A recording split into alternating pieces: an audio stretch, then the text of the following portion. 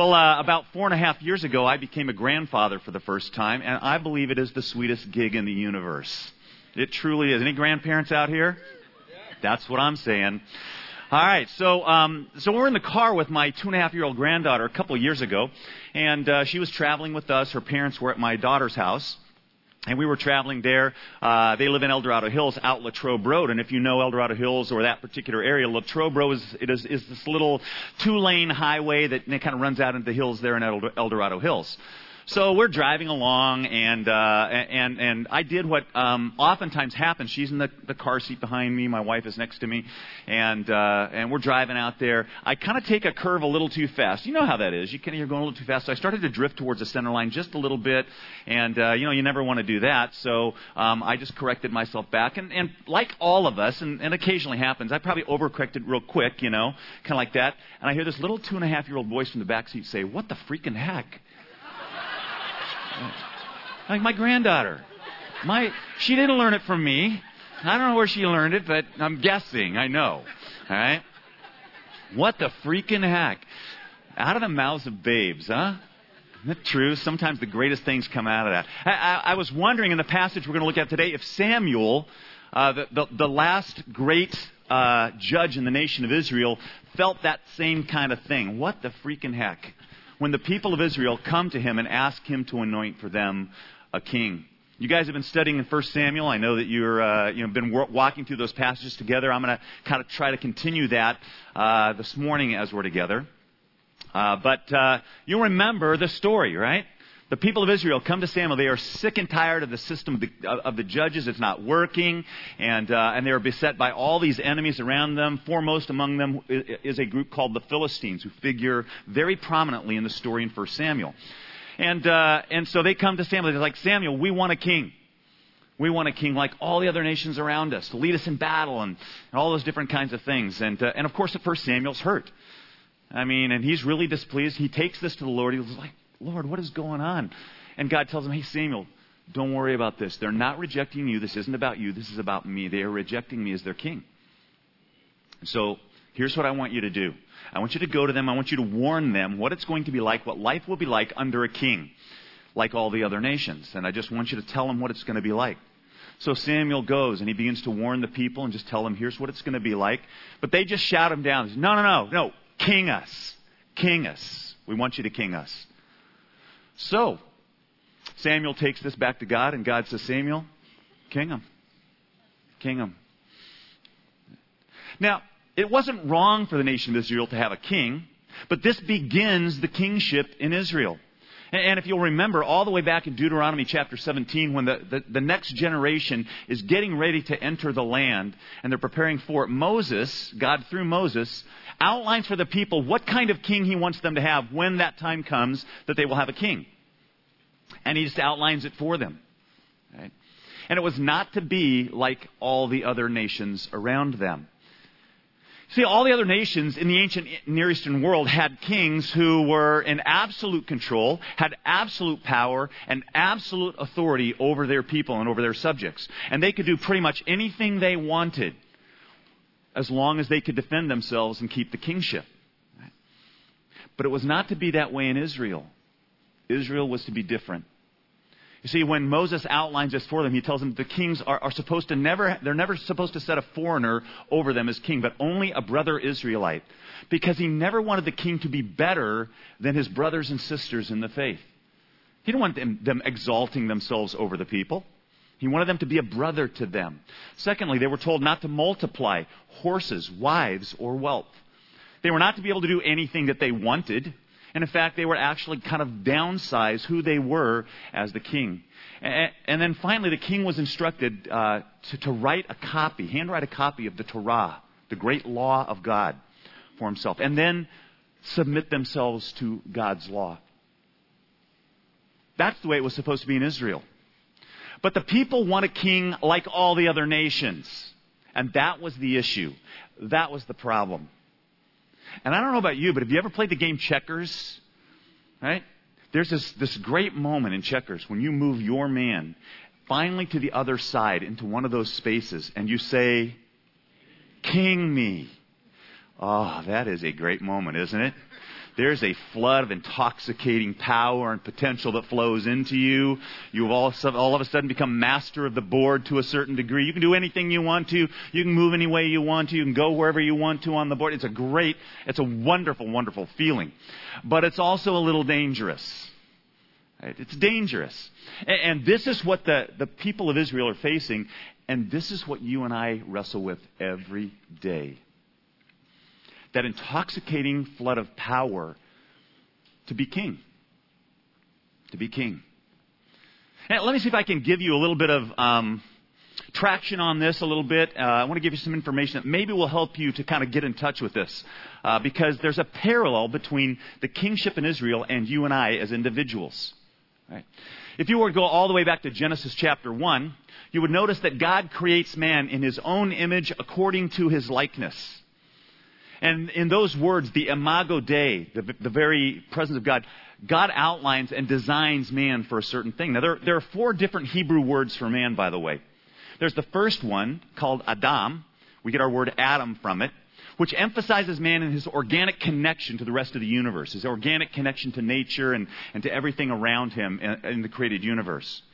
There's a second Hebrew word, Henosh, which looks at man in his frailty, in his weakness. He's not, this great big thing. There's a third Hebrew word called Gever, which emphasizes man in his warrior status, his ability to fight battles in life. And then there's a final word, and this is the word that we want to settle on, Ish. When God creates man in Genesis 1, he creates this man, Ish, in his image, according to his likeness. And do you remember what he invested the human beings with? He said, go forth, be fruitful, multiply, fill the earth, and subdue it, master it. And the truth of the matter is simply this. You and I were created to be kings in the world in which we live.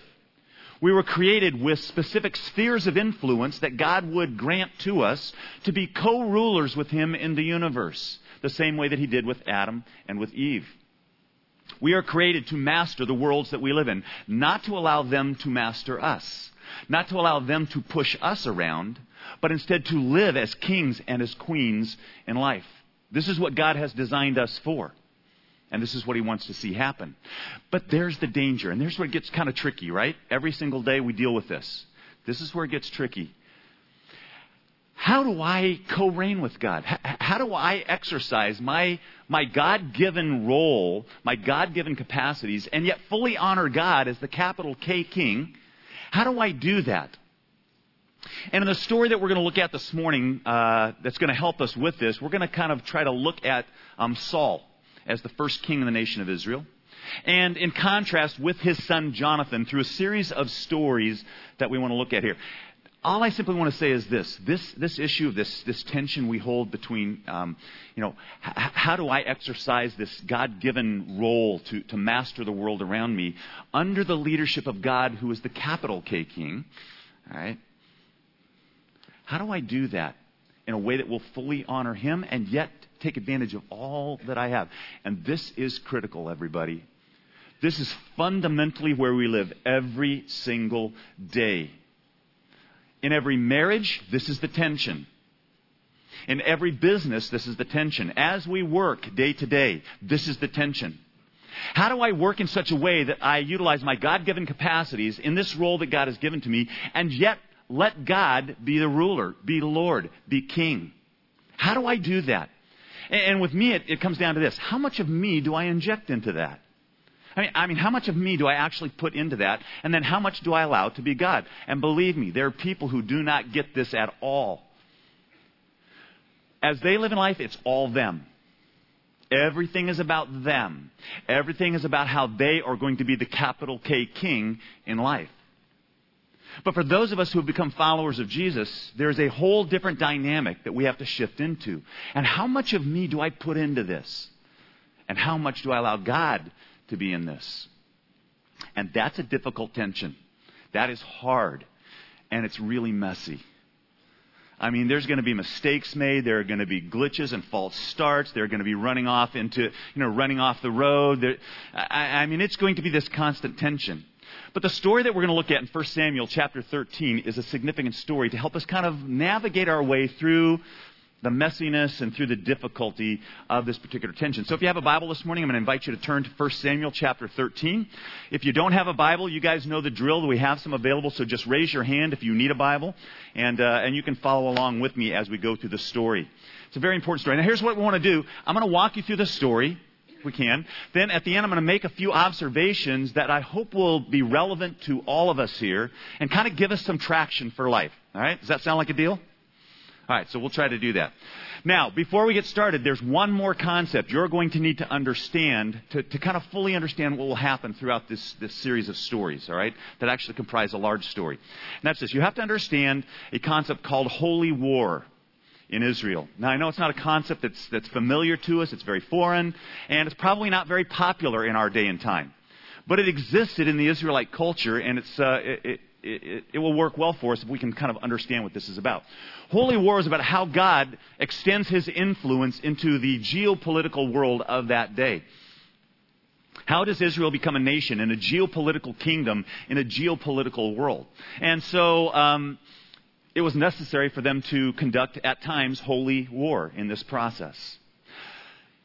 There are tenets about holy war that the Israelites practiced, and all countries practiced these, all right? But the number one thing that Israel had to remember was this, that Yahweh, her king, was her great warrior. He was the one who would fight her battles. He was the one who would go before her. He is the one who would defeat the enemy. He is the one who would supply the power and the strength and the resources for the battles that we would face. This is what Israel was to remember. It was the number one thing, the cardinal rule of holy war. Yahweh was Israel's warrior. And due to that particular rule, Israel, throughout her history, was always running a little bit behind in technological innovation of weaponry.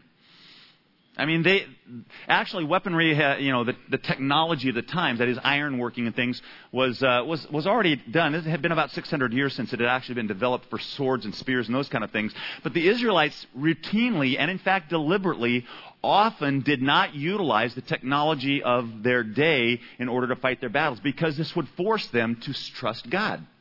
This would force them to trust Yahweh as their warrior. This would force their hand to rely on Him to act in supernatural ways to bring the victory.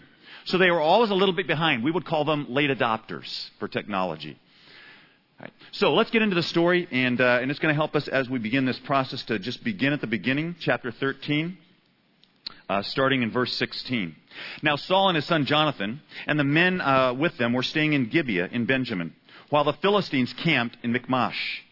Now raiding parties went out from the Philistine camp in 3 detachments. One turned toward Ophrah in the vicinity of Shual, another toward Beth-oron, and the third toward a borderland overlooking the valley of Zeboim, facing the desert.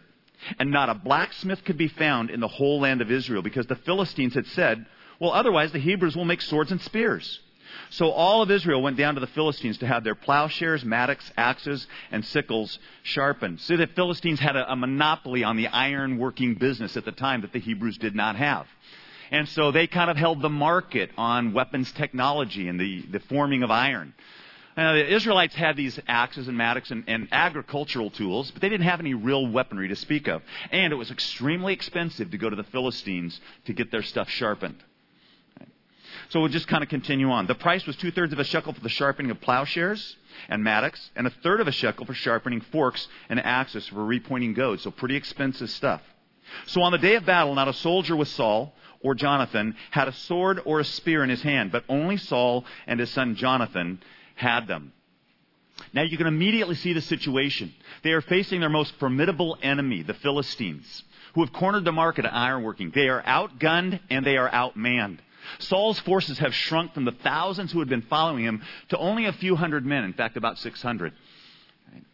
And Saul is in Gibeah along with Jonathan. And we pick up the story beginning at the end of chapter 13, beginning of verse 14. Now a detachment of Philistines had gone out at the pass at Michmash. And one day Jonathan, the son of Saul, said to the young man bearing his armor, "Come, let us go over to the Philistine outpost on the other side." But he did not tell his father.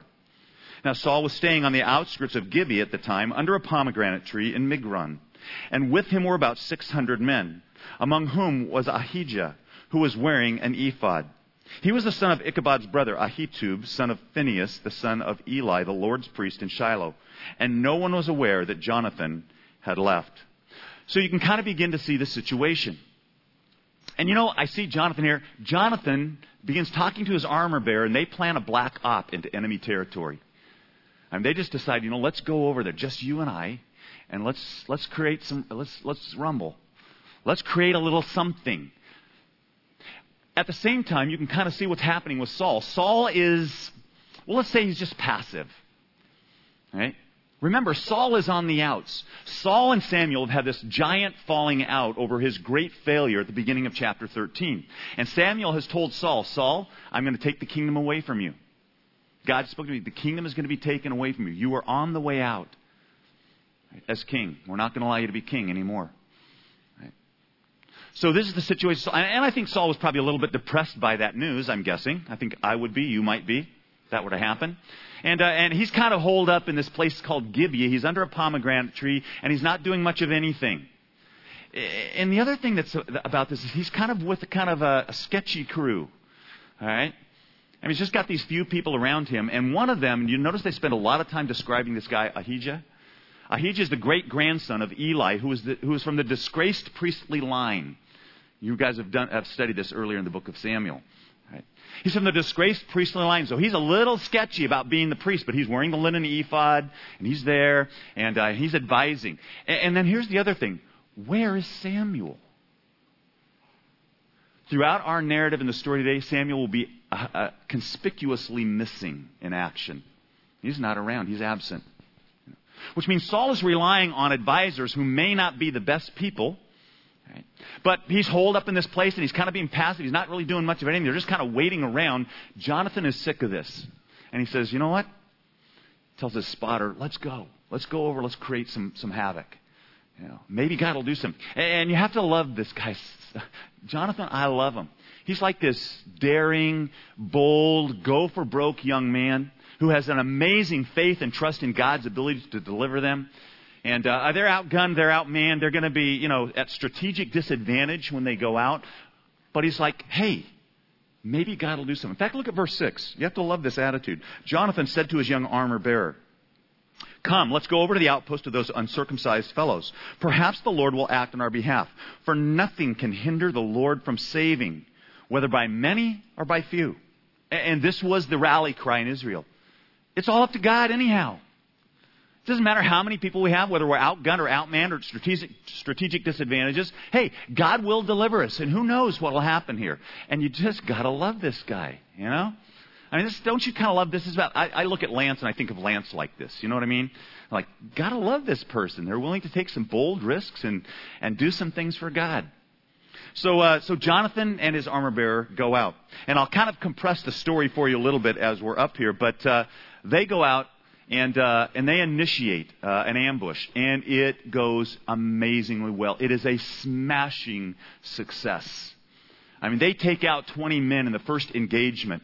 And as the battle is raging and as it is going on, all of a sudden Saul hears about this. Saul and his lookouts hear the noise of the battle. They hear what's going on. And all of a sudden it's like it wakes Saul up. He hears what's happening. Right? And it moves him to action. Look at verse 20. Excuse me, not verse 20, verse 15. Look at verse 15. Then panic struck the whole army, and those in the camp in the field, and those in the outposts and the raiding parties of the Philistines, and the ground shook. It was a panic sent by God. So Jonathan and his armor bearer are tearing it up down on the battlefield, and God enters into it. God joins in with this earthquake. The ground is shaking. Everything's moving. So not just in this initial battle, but all of the far outposts are feeling this, and there's a panic that sets into the Philistine army. They start scattering. Saul's scouts hear about this. And they move. Look at verse 16. Now Saul's lookouts at Gibeah and Benjamin saw the army melting away in all directions. And Saul said to his men who were with him, muster the forces and see who has left us. And when they did, it was Jonathan and his armor bearer who were not there. So Saul looks around and he says, hey, number everybody. Somebody's doing this. So he numbers all the people, finds out it's Jonathan. He's like, that crazy kid again. And Jonathan's out there and he's doing this. And Saul's like, oh, okay. And he's listening and says, well, what do we do? All right. So Saul said to Ahijah, this kind of guy from the disgraced priesthood, bring the ark of God. Now, this is probably not the ark, by the way, the Septuagint, which is the Greek translation of the Old Testament, translates this as an ephod, or the linen garment, in which the Urim and the Thummim, those two stones used for determining God's will, that the high priest would have in his pockets. It's a very good chance that this is it. The other reason why we think this is the verb for bringing it is never used of bringing the ark, but it's always used of bringing the ephod. So the Hebrew term hanagish is this term, all right? You should bring the ephod. So Ahijah, this priest, comes over and he begins to bring the priestly garment. He begins digging his hand into the pockets to begin to utilize the stones. And all of a sudden Saul says, no, wait. The sound of the battle is increased, all right? So while Saul was talking to the priest, the tumult of the Philistine camp increased more and more. And Saul said to the priest, hold on, withdraw your hand. And then Saul and all his men assembled, and they went to battle. And they win an incredible victory, driving the people back to this place called Beit Aven, which is where they originally started the incursion. The Philistines started to encroach upon Israel's territory. So they win this huge victory. Now, here's what I want you to see out of this. What do you think is going on in Saul's mind? Because this is really important. I see these wheels turning in Saul's head right now. They're sitting around. All of a sudden, there's this incredible battle. He finds out that it's Jonathan, his son, who has initiated this attack, and it's really going well. And I think Saul is saying to himself, I got to get in on this. I need to cash in on this. Jonathan has started this incredible victory. It looks like it's going to go really well. And I believe Saul is starting to think to himself, I need this. I need this win. I need to get in on this. I need to cash in on what's happening with my son, Jonathan. And I think in the most primal part of his head, there was this little voice saying to himself, maybe if you can get this win, maybe if you can defeat this army, maybe if you can drive them back, maybe you can keep your kingship. Maybe God will restore you. Maybe you can get a hold of this thing and maybe it'll turn out good. See, I think Saul really needs this win. Really needs it bad. Right. They join in the battle. They drive them back. And then Saul makes an incredibly foolish decision. Look at verse 24. Now the men of Israel were in distress that day because Saul had bound the people under an oath, saying, Cursed be any man who eats food before evening comes, before I have avenged myself on my enemies. And so none of the troops tasted food. Saul makes a tactical decision here. He's going to drive the troops even further. He wants even a bigger victory. He wants to push the Philistines back even further. And so he puts all of his troops under a vow that they will not eat that day until they have driven the Philistines further and further back. Right? He wants to complete this thing. But you know what? This is a ridiculous decision. It's actually a very militarily stupid decision. Because every commander knows that your troops live on their stomachs. His soldiers are depleted, their energy is gone, but he's going to put them under this vow. And I want you to notice a couple of things about this vow. It's not a spiritual vow in any way, shape, or form whatsoever. This is not a vow before God. This is not a vow for spiritual purposes that will take place. This is purely personal on Saul's part. He needs this win. He needs this win in the worst way possible. And he's going to have to ride this thing for everything it's worth. So he's not going to let his troops eat. All right? Not going to let them eat. Well, out of this decision is going to unfold and roll out a series of very unintended consequences in Saul's life that are going to cost him big time. There are things that are going to roll out of this that he never anticipated, never saw coming, never thought would occur, but it's going to highly affect what takes place in the rest of the story. Have you ever had this happen to you? Like, where you make this one bad judgment call, and then all these things roll out of it? All this stuff happens out of it, and it just kind of snowballs, and it snowballs to the next thing and the next thing. Well, that's what you're going to see here. In fact, I ran into a story like this. True story. Newspaper in Florida reported this story of a guy who was working on his motorcycle on his back patio. And he was working on the motorcycle. He was gunning the engine while he was working on it, and it slipped into gear. Went through his plate glass window into his house, dumped him on his living room floor, His wife, who was in the kitchen, hears the great crash. She comes in. She sees her husband. She sees the window. She's him lying on the floor. He's cut. And so she just goes and calls 911 right away. The paramedics are called out, and as they arrive, they pick up the guy. His wounds aren't too bad. They're not life-threatening or anything like that. So they want to take him in for observation, so they take him in. And she stays behind to begin to clean up the mess. So she sees the motorcycle, and she's able to get it outside onto the patio again, and she begins mopping, sweeping up all the glass. And she knows there's this huge gasoline spill, so she goes and she mops it up with some paper towels and just throws them in the toilet. The guy comes back from the hospital, looks at his bike, looks at the plate glass window, looks at the destruction, and he becomes so despondent over it, he goes into the bathroom to smoke a cigarette, sits down on the toilet. Yeah, you're getting it. Paper towels, gasoline, cigarette. When he's done with the cigarette, he opens the lid and tosses it between his legs into the toilet bowl. The wife hears this explosion. Boom! And she comes running in, and here's the guy laying on the floor. His pants are blown off. All right? He's got kind of burns on his backside, back of his legs and everything like that. And she goes and she calls 911 again, calls emergency. Same paramedic crew comes out. Same crew from the earlier one. They put the guy on a stretcher. They're taking him down. Apparently they lived on this high hill and having to come down these flights of stairs. One of the paramedics asks her, how did this happen? And when he hears the story, he starts laughing so hard. They spill the guy out of the stretcher. He rolls down the stairs and breaks his arm. All right? Have you ever had this happen to you like this? One bad judgment call, and all this stuff starts rolling out. All right? This is going to happen to Saul here. All right?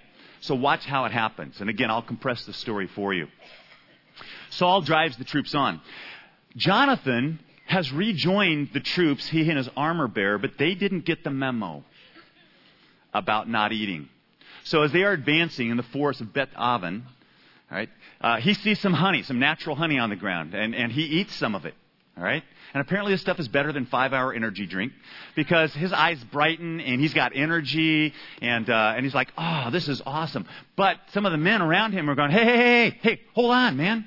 Don't you know your dad said nobody can eat anything? I mean, we're all under this vow. And I find Jonathan's response fascinating here. Look at verse 29. Jonathan said, my father has made trouble for the country. See how my eyes have brightened? When I tasted a little of this honey, how much better it would have been if the men had eaten today some of the plunder that they took from their enemies. Would not the slaughter of the Philistines have been even greater? You can almost begin to picture, and in fact earlier we've seen that there's a little bit of a rift between Jonathan and his father. Things are not all well in Saulsville and Jonathanville. He wouldn't tell his father about the attack originally because I believe he had lost faith in his father's ability to lead the troops. And all the troops had lost that as well. That's why they're all down. It's only down to 600 men. And here you can kind of see his response as well. He goes, oh man, my dad's just not thinking. I mean, he's just not thinking right, man. He's just making these bad judgment calls. But nonetheless, he's already eaten this, right? Now, another unintended consequence is going to roll out of it because as they push on, the men are so depleted, so exhausted, that they break military discipline and they begin eating some of the animals that they have captured. They're just slaughtering them on sight. They're not cooking them. They are eating raw meat, which is a no-no. They're not supposed to eat meat with the blood in it. And so they're sinning in this situation. So now, all of a sudden, someone notices that this is happening. It's brought to Saul's attention, and now he's got to clean up this mess. So now he's got to clean up this thing going on with his troops, and finally they get that kind of cleaned up, and they're ready to move on, but now it's night. But Saul wants to push the battle even further. And this, again, is very, very rare in ancient times. They just didn't really push attacks at night. It was too risky. And it was just not something that was normally done. So the priests are a little nervous about this. And they're like, man, I don't know if we should do this. I think we should check in with God before we move forward, right? And so Saul's like, okay, let's check in with God. So the priests work on things, and God doesn't answer. God doesn't answer them. So all of a sudden they start suspecting there's been sin here somewhere in the camp. Somebody sinned. We need to figure this out. So they begin casting lots, and the lots fall to Saul and his son Jonathan eventually. And then they cast lots again, and eventually it falls to Jonathan. And Saul goes to his son and he says, what have you done? And Jonathan says, Dad, all I did was I ate some honey. All I did was eat this honey off the ground. And Saul says, I don't care. You're a dead man. We're going to execute you. I can't allow this to go on. Right? Now, this is the interesting part because the troops now intervene in verse 45. And they say these words. But the men said to Saul, should Jonathan die, who has brought about this great deliverance in Israel? Never. As surely as the Lord lives, not a hair of his head will fall to the ground today, for he did this today with God's help. So the men rescued Jonathan, and he was not put to death. And then Saul stopped pursuing the Philistines, and they withdrew to their own land. All of these unintended consequences roll out. He wants to execute Jonathan, but the troops, in a rare act of insubordination, intervene. They're going to save Jonathan because they really believe Jonathan has won this battle with God's help, fulfilling all the demands of holy war, trusting God in the midst of being outgunned, outmanned, at strategic disadvantage. Jonathan's done everything that should have been done by Saul. And you're not touching him. You're not touching him. And then did you notice this? The momentum is lost. All the initiative, all the momentum is gone. They can't really pursue the enemy anymore. It's just not going to work. And so they halt the battle where it is at with the victories that they at least have. Now, the rest of the narrative on to the end of chapter 14, it really summarizes Saul's reign as king. And you're going to see three things in it. I'm not going to spend the time to read it. The three things you're going to see is one, Saul wasn't all a bad guy. I mean, he wasn't all bad. He's not this tremendously, terribly evil person. He does some really, really good things. He wins some great victories for God. Right? So he's not all bad. He's a lot like you and I. Second thing is, you do see him becoming increasingly isolated and increasingly disengaged from the rest of the people. All he has around him at the end is his family. And even Jonathan, because Jonathan, though he disagreed and had lost faith in his father, was loyal to the end with Saul. And you finally see in the very, very last verse the door opening for the entrance of the new character into the 1 Samuel story, which is going to be a young shepherd boy named David, who will be the anointed next king of the nation of Israel. So let me see if I can't draw some observations, some insights for us from the entire story a little bit that I think will help us as we're trying to navigate this tension of being the lowercase kings under the leadership of the capital K king in the world and the spheres of influence that God has given to each one of us. I got to tell you this. I'm really disturbed by this story. It really disturbs me. Saul, do you see him? And I don't know if you see him the way I see him, but I see Saul, everything is slipping out of his fingers. Everything that God has tried to give him is slipping out of his fingers. His rule, his authority, his respect, everything. And he's like this man who is grabbing at everything he can, like a drowning man. He's grabbing at everything he can to figure out how he can keep his kingship, how he can keep being the one in control, how he can control everything around him. And you watch it and it's sad. And it's disturbing when you see it happen. But I think what really disturbs me about it is because I am so much like Saul. And so are you. We are so much like Saul. I want my world to be bigger. I want to be the king of the hill. I want to be the big dog. I want to be the person that excels in life. That's not necessarily a bad thing underneath the leadership of God himself, but it's so dangerous because there's a line you cross, and Saul has crossed the line. And daily I wrestle with this. How much of me do I put into this? So I want you to notice some things about Saul and the way he operates in life, because there are things I think we can avoid, all right? There are things that we can stay away from. And then we're going to look at Jonathan because there's some things we can learn from Jonathan in this context. So Saul. Things I see about Saul here is simply this. Saul is operating primarily out of his dysfunctions.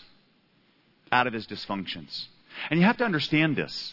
Saul has suffered a huge wound. He has been really, really wounded. He's on the outs as king. It's a done deal. He's never going to get this back. But he thinks if he can just win this victory, he can do this. And this represents something that happens to you and I all the time. I don't know about you, but life will throw you all kinds of things. And you will face all kinds of things in life. You will fail. You will screw up. You will sin. You will disobey God. You will walk your own way. Many of us have done that for a long time. Some of you might even be doing that here this morning as you have come in. And what happens is when we fail, and when that happens, we try to figure out ways to cope with it. And what happens is we turn to very natural capacities to try to cope with this hurt and this pain that we have. The problem is they don't really work all that well because they're natural. They are what the New Testament would call the flesh.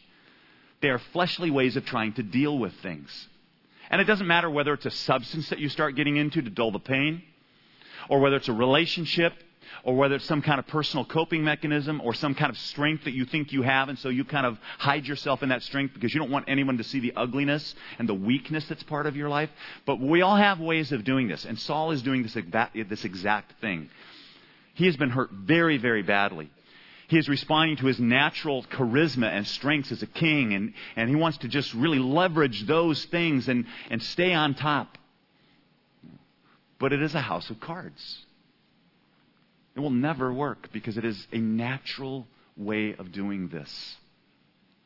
I watch Saul operating out of these dysfunctions. I think, man, that's something that we need to be aware of and to try to stay away from. The other thing I see is that Saul is operating out of what I call a fear-based approach to God. A fear-based approach. Again, I don't know if you see some of the things I see in this text, but I see Saul being this guy that's very, very tenuous and cautious, and he doesn't want to move forward. He's passive at times when he should be proactive, and then at the times when he should be passive, he gets proactive, and he makes all these kinds of bad judgment calls. But it's like he's just playing so tight. He's like this athlete who just is so afraid to make a mistake, and it's understandable. He's had a huge failure that has wounded him, and he doesn't want to make any more mistakes. So he's operating very carefully and very cautiously. But you know what? It's costing him because he's not going to ever do great, bold things for God. By contrast, look at Jonathan. Jonathan's not having priests at his side. Jonathan's not trying to pull the Urim and the Thummim out. Jonathan's not worried about that. He's like, hey, I think God wants us to move on this. I think we should go out and try to engage these guys. But he doesn't have any of the things traditionally we think, because Jonathan's not afraid. Jonathan is bold for God. He has this amazing trust in God and God's ability in the middle of the situation. Saul just feels like he's locked up, like, he just can't really engage it. He can't really move. Because he's got to have everything kind of just right so he doesn't make a mistake again. And he really needs this win. He really needs this. And that leads us to the third thing that I see in him, and that is that I think Saul has this very kind of mechanistic approach to God. You notice he has all the externals, but you're not really seeing much heart in Saul. I mean, he's got the externals of kind of the religiosity aspect, like, let's check with the priests. Let's pull out the Urim and the Thummim. Let's make sure we check with God. We better clean up this sin, right away. And these are not bad things that he wants to do, by the way. Right? But it's like it's the only thing he's doing. It's like he's trusting the mechanisms to deliver what God wants to give to him. And I think we do this as well, don't we? Like if I have my quiet time today, then my day is going to go really good. Okay. If I just sit down with God, it's going to be a really good day. And if I go to worship on Sunday, I'm probably going to have a good week. But if I don't, look out. Or we do this with money, especially financial resources. Hey, if I give to God, then He's going to give back to me, right? Which, by the way, God never promises. Ever. God does promise that if we learn how to give financially to kingdom causes, that God will enrich our lives, but He doesn't say He will make us rich. And that's the subtle distinction. It's not that we don't need mechanisms. It is that we need both mechanisms and real relationship with God. Real heart invested in the mechanisms themselves. And heart at the very core of those mechanisms, not just the mechanical approach that if I do certain things, then God's going to do something. And by the way, you know what will really reveal this? What will really reveal this is when you get crushed by life. Because the tendency is going to be to say, but God, I've been good. I mean, I've been serving you. And I've been giving to you. And why would this happen to me? Why would this happen to us? Last summer, we lost our 7-year-old grandson to a car accident. Just ran out in front of a car, just did a 7-year-old thing. My daughter and her husband are devastated by it. And the struggle is And God, we've been serving you. She and her husband have this incredible ministry to a low-income housing project in El Dorado Hills. And my daughter's response is, God, why would this happen to us?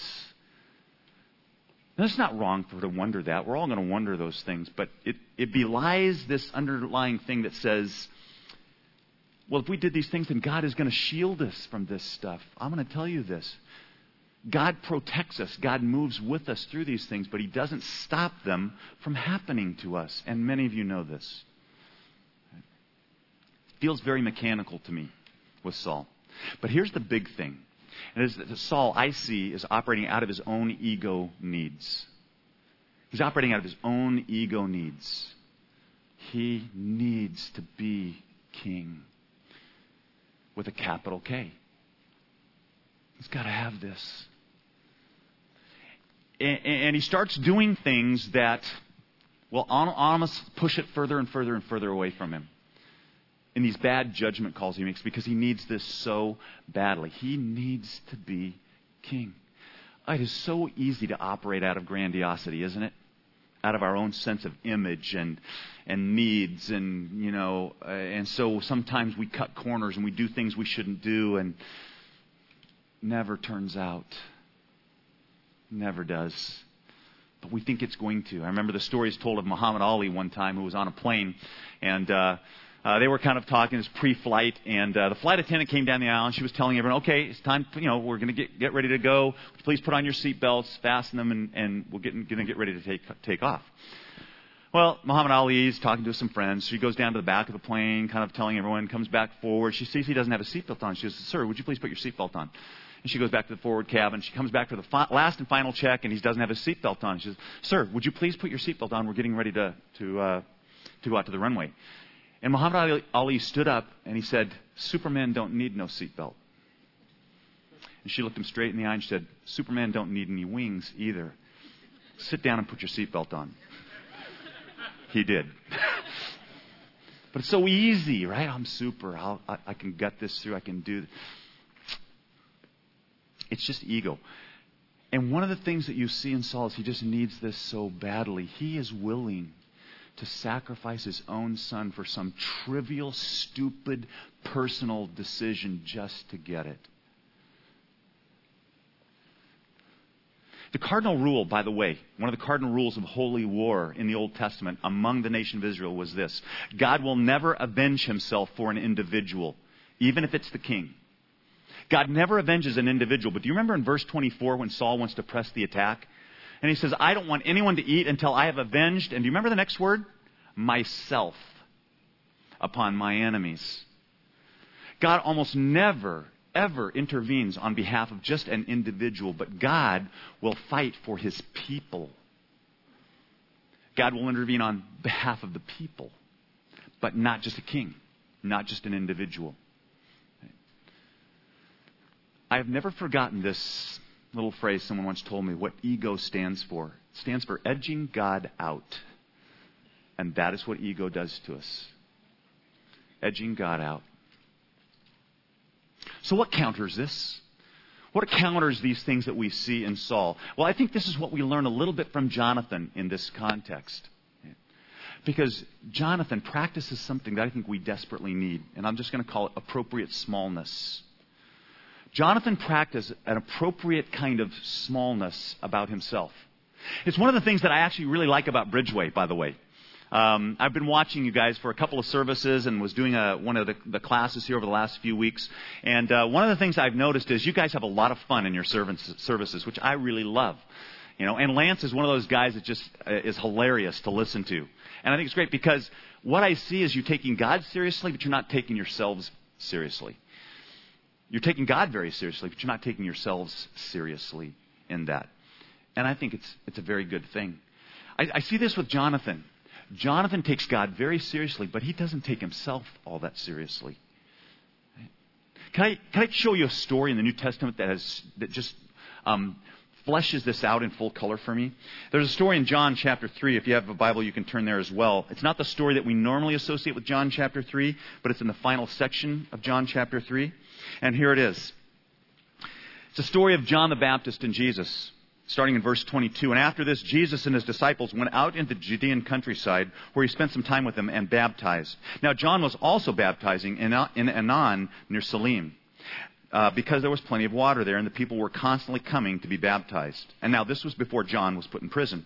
And an argument developed between some of John's disciples and a certain Jew over the matter of ceremonial washing. They came to John and they said to him, "Rabbi, that man who was with you on the other side of the Jordan, the one that you testified about, well, he's baptizing and everyone is going to him."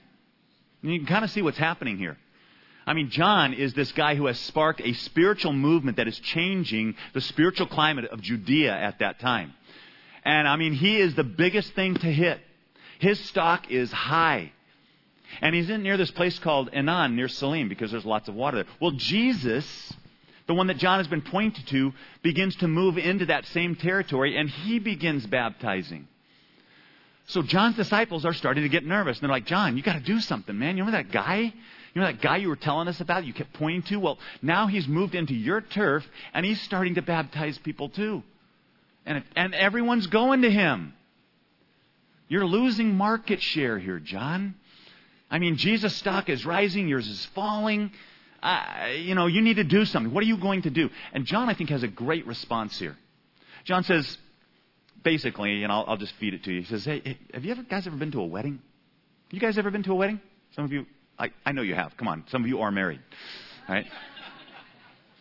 So whenever I do a wedding, one of the greatest moments of the wedding is just before the bride is ready to come out, and all the groomsmen file in. And there's the groom himself, who then stands there, beside me with his best man, and everyone's kind of standing there. And usually at that point, I will whisper to him. I say, "You got about 30 seconds, and then you're toast. This is your time of glory. You are the center of attention right now, right here. It's okay, but for 30 seconds, drink it in, because it's going to disappear the moment she steps into the doorway in that back. Because all eyes will be riveted upon her, and it's all over from that point on." Right? John says the same thing. He says, "Hey, don't you know that the best man understands that maybe in the preparation stage, he can do all these different things, but it's the groom that's the center of attention in a Hebrew wedding, not so much the bride." And he understands this. He says, "I'm just the best man. I'm not the groom. I'm just the best man." And then he says some words that I actually spent a whole summer just meditating on. It was all I did for my time with God during an entire summer. And you want to know why? Because I really needed this. I was a senior pastor of a church, and my great drive was building a bigger and better church. And, there was all kinds of ambition that gets into that. It's something you have to really watch and be careful of. And I was just kind of sick of it in my own life. And it was making me do things that I felt were bad judgment calls, and it wasn't the greatest thing. So this verse really spoke to me, because John at the very end says, "He must become greater, I must become less." That's appropriate smallness. He has to become greater, I have to become less. Right? That is so important. It's so important. Right? And you'll see this in Jonathan. You'll see this in Jonathan himself. The last time we will see Jonathan alive in the book of 1 Samuel is a few chapters later in chapter 23. Jonathan has formed a fast friendship with another young warrior. His name is David. They've become fast friends. And when David threatens Saul's kingship, because he has now been anointed to be the successor, the next great king in Israel, Saul is threatened, and he forces David to flee for his life out into the deserts of Judea. And while David is out there, he becomes pretty depressed. And we come upon this story in 1 Samuel chapter 23 that says this: "And while David was at Horesh in the desert of Ziph, he learned that Saul had come out to take his life. And Saul's son Jonathan went to David at Horesh and helped him find strength in God. 'Don't be afraid,' he said. 'My father Saul will not lay a hand on you. For you will be king in Israel, and I will be,' and listen to these words, 'second to you.'" Jonathan, who has everything to gain if David dies, says, "I know you're going to be king. And I'll be second to you. I'll be standing right there with you. But I'll be second." I love that. Folks, that's appropriate smallness. And do you wonder, like I do, how did Jonathan get that? How did he get there? How did he have the foresight to understand it that way? I would just say this. It comes from his name. You know what Jonathan's name means? It's a contraction of two Hebrew words. Yah, okay, which is the designation for God, Yahweh. And then the Hebrew verb natan, to give. Yonatan, God gives. And see, here's what I think about Jonathan. I think Jonathan had understood from the time he was a little guy, God is the one who gives. God is the one who gives the power. God is the one who gives the strength. God is the one who gives the authority. God's the one who gives the status. It comes from him. He is the one who makes us adequate. He is the one who fills our life. He is the one who brings the victory. He is the one who holds grace and mercy in his hand. He is the one. It is not us. He's not us. Jonathan had learned the secret. And I'll wrap with this story. John Ortberg tells the story of a young six-year-old Sunday school teacher, or not six-year-old Sunday school teacher, but a Sunday school teacher of 6-year-olds. Okay? And her name was Gwen Bird. And she was teaching the 6-year-old class. They were going to reenact creation. And so she got all the kids together. And they were all going to play special parts. And she had the kids who were the creepy crawlers, creeping along the ground, and animals and fish and birds and, all these kind of things. And over it all was this one young man who was designated to be God. Okay, his name was Jonathan. He would stand on a ladder and shine a flashlight over the entire proceedings. All right? Well, about halfway through, as the creepy crawlers were beginning to creep over to where the fish were swimming and those kind of things, God climbs down the ladder, comes over to her. He wants out. He says, hey, I'm feeling a little bit crazy, too crazy to be God today. Could you just get someone else? Oh, out of the mouths of babes. Out of the mouths of babes, right? See, what you see in this story, you see Saul locked up, grasping, grabbing, crawling, trying to get himself back on top. But Jonathan is free. Jonathan is free. Yeah. And maybe that's what God is wanting for us so badly, is just for us to be free. Can I pray for you? Let's pray together. Father, thank you for this time. I want to give you these people. Teach us what it means for us to practice appropriate smallness. And Lord, I pray for those who may be operating out of dysfunctions this morning and you are speaking so loudly to them about it.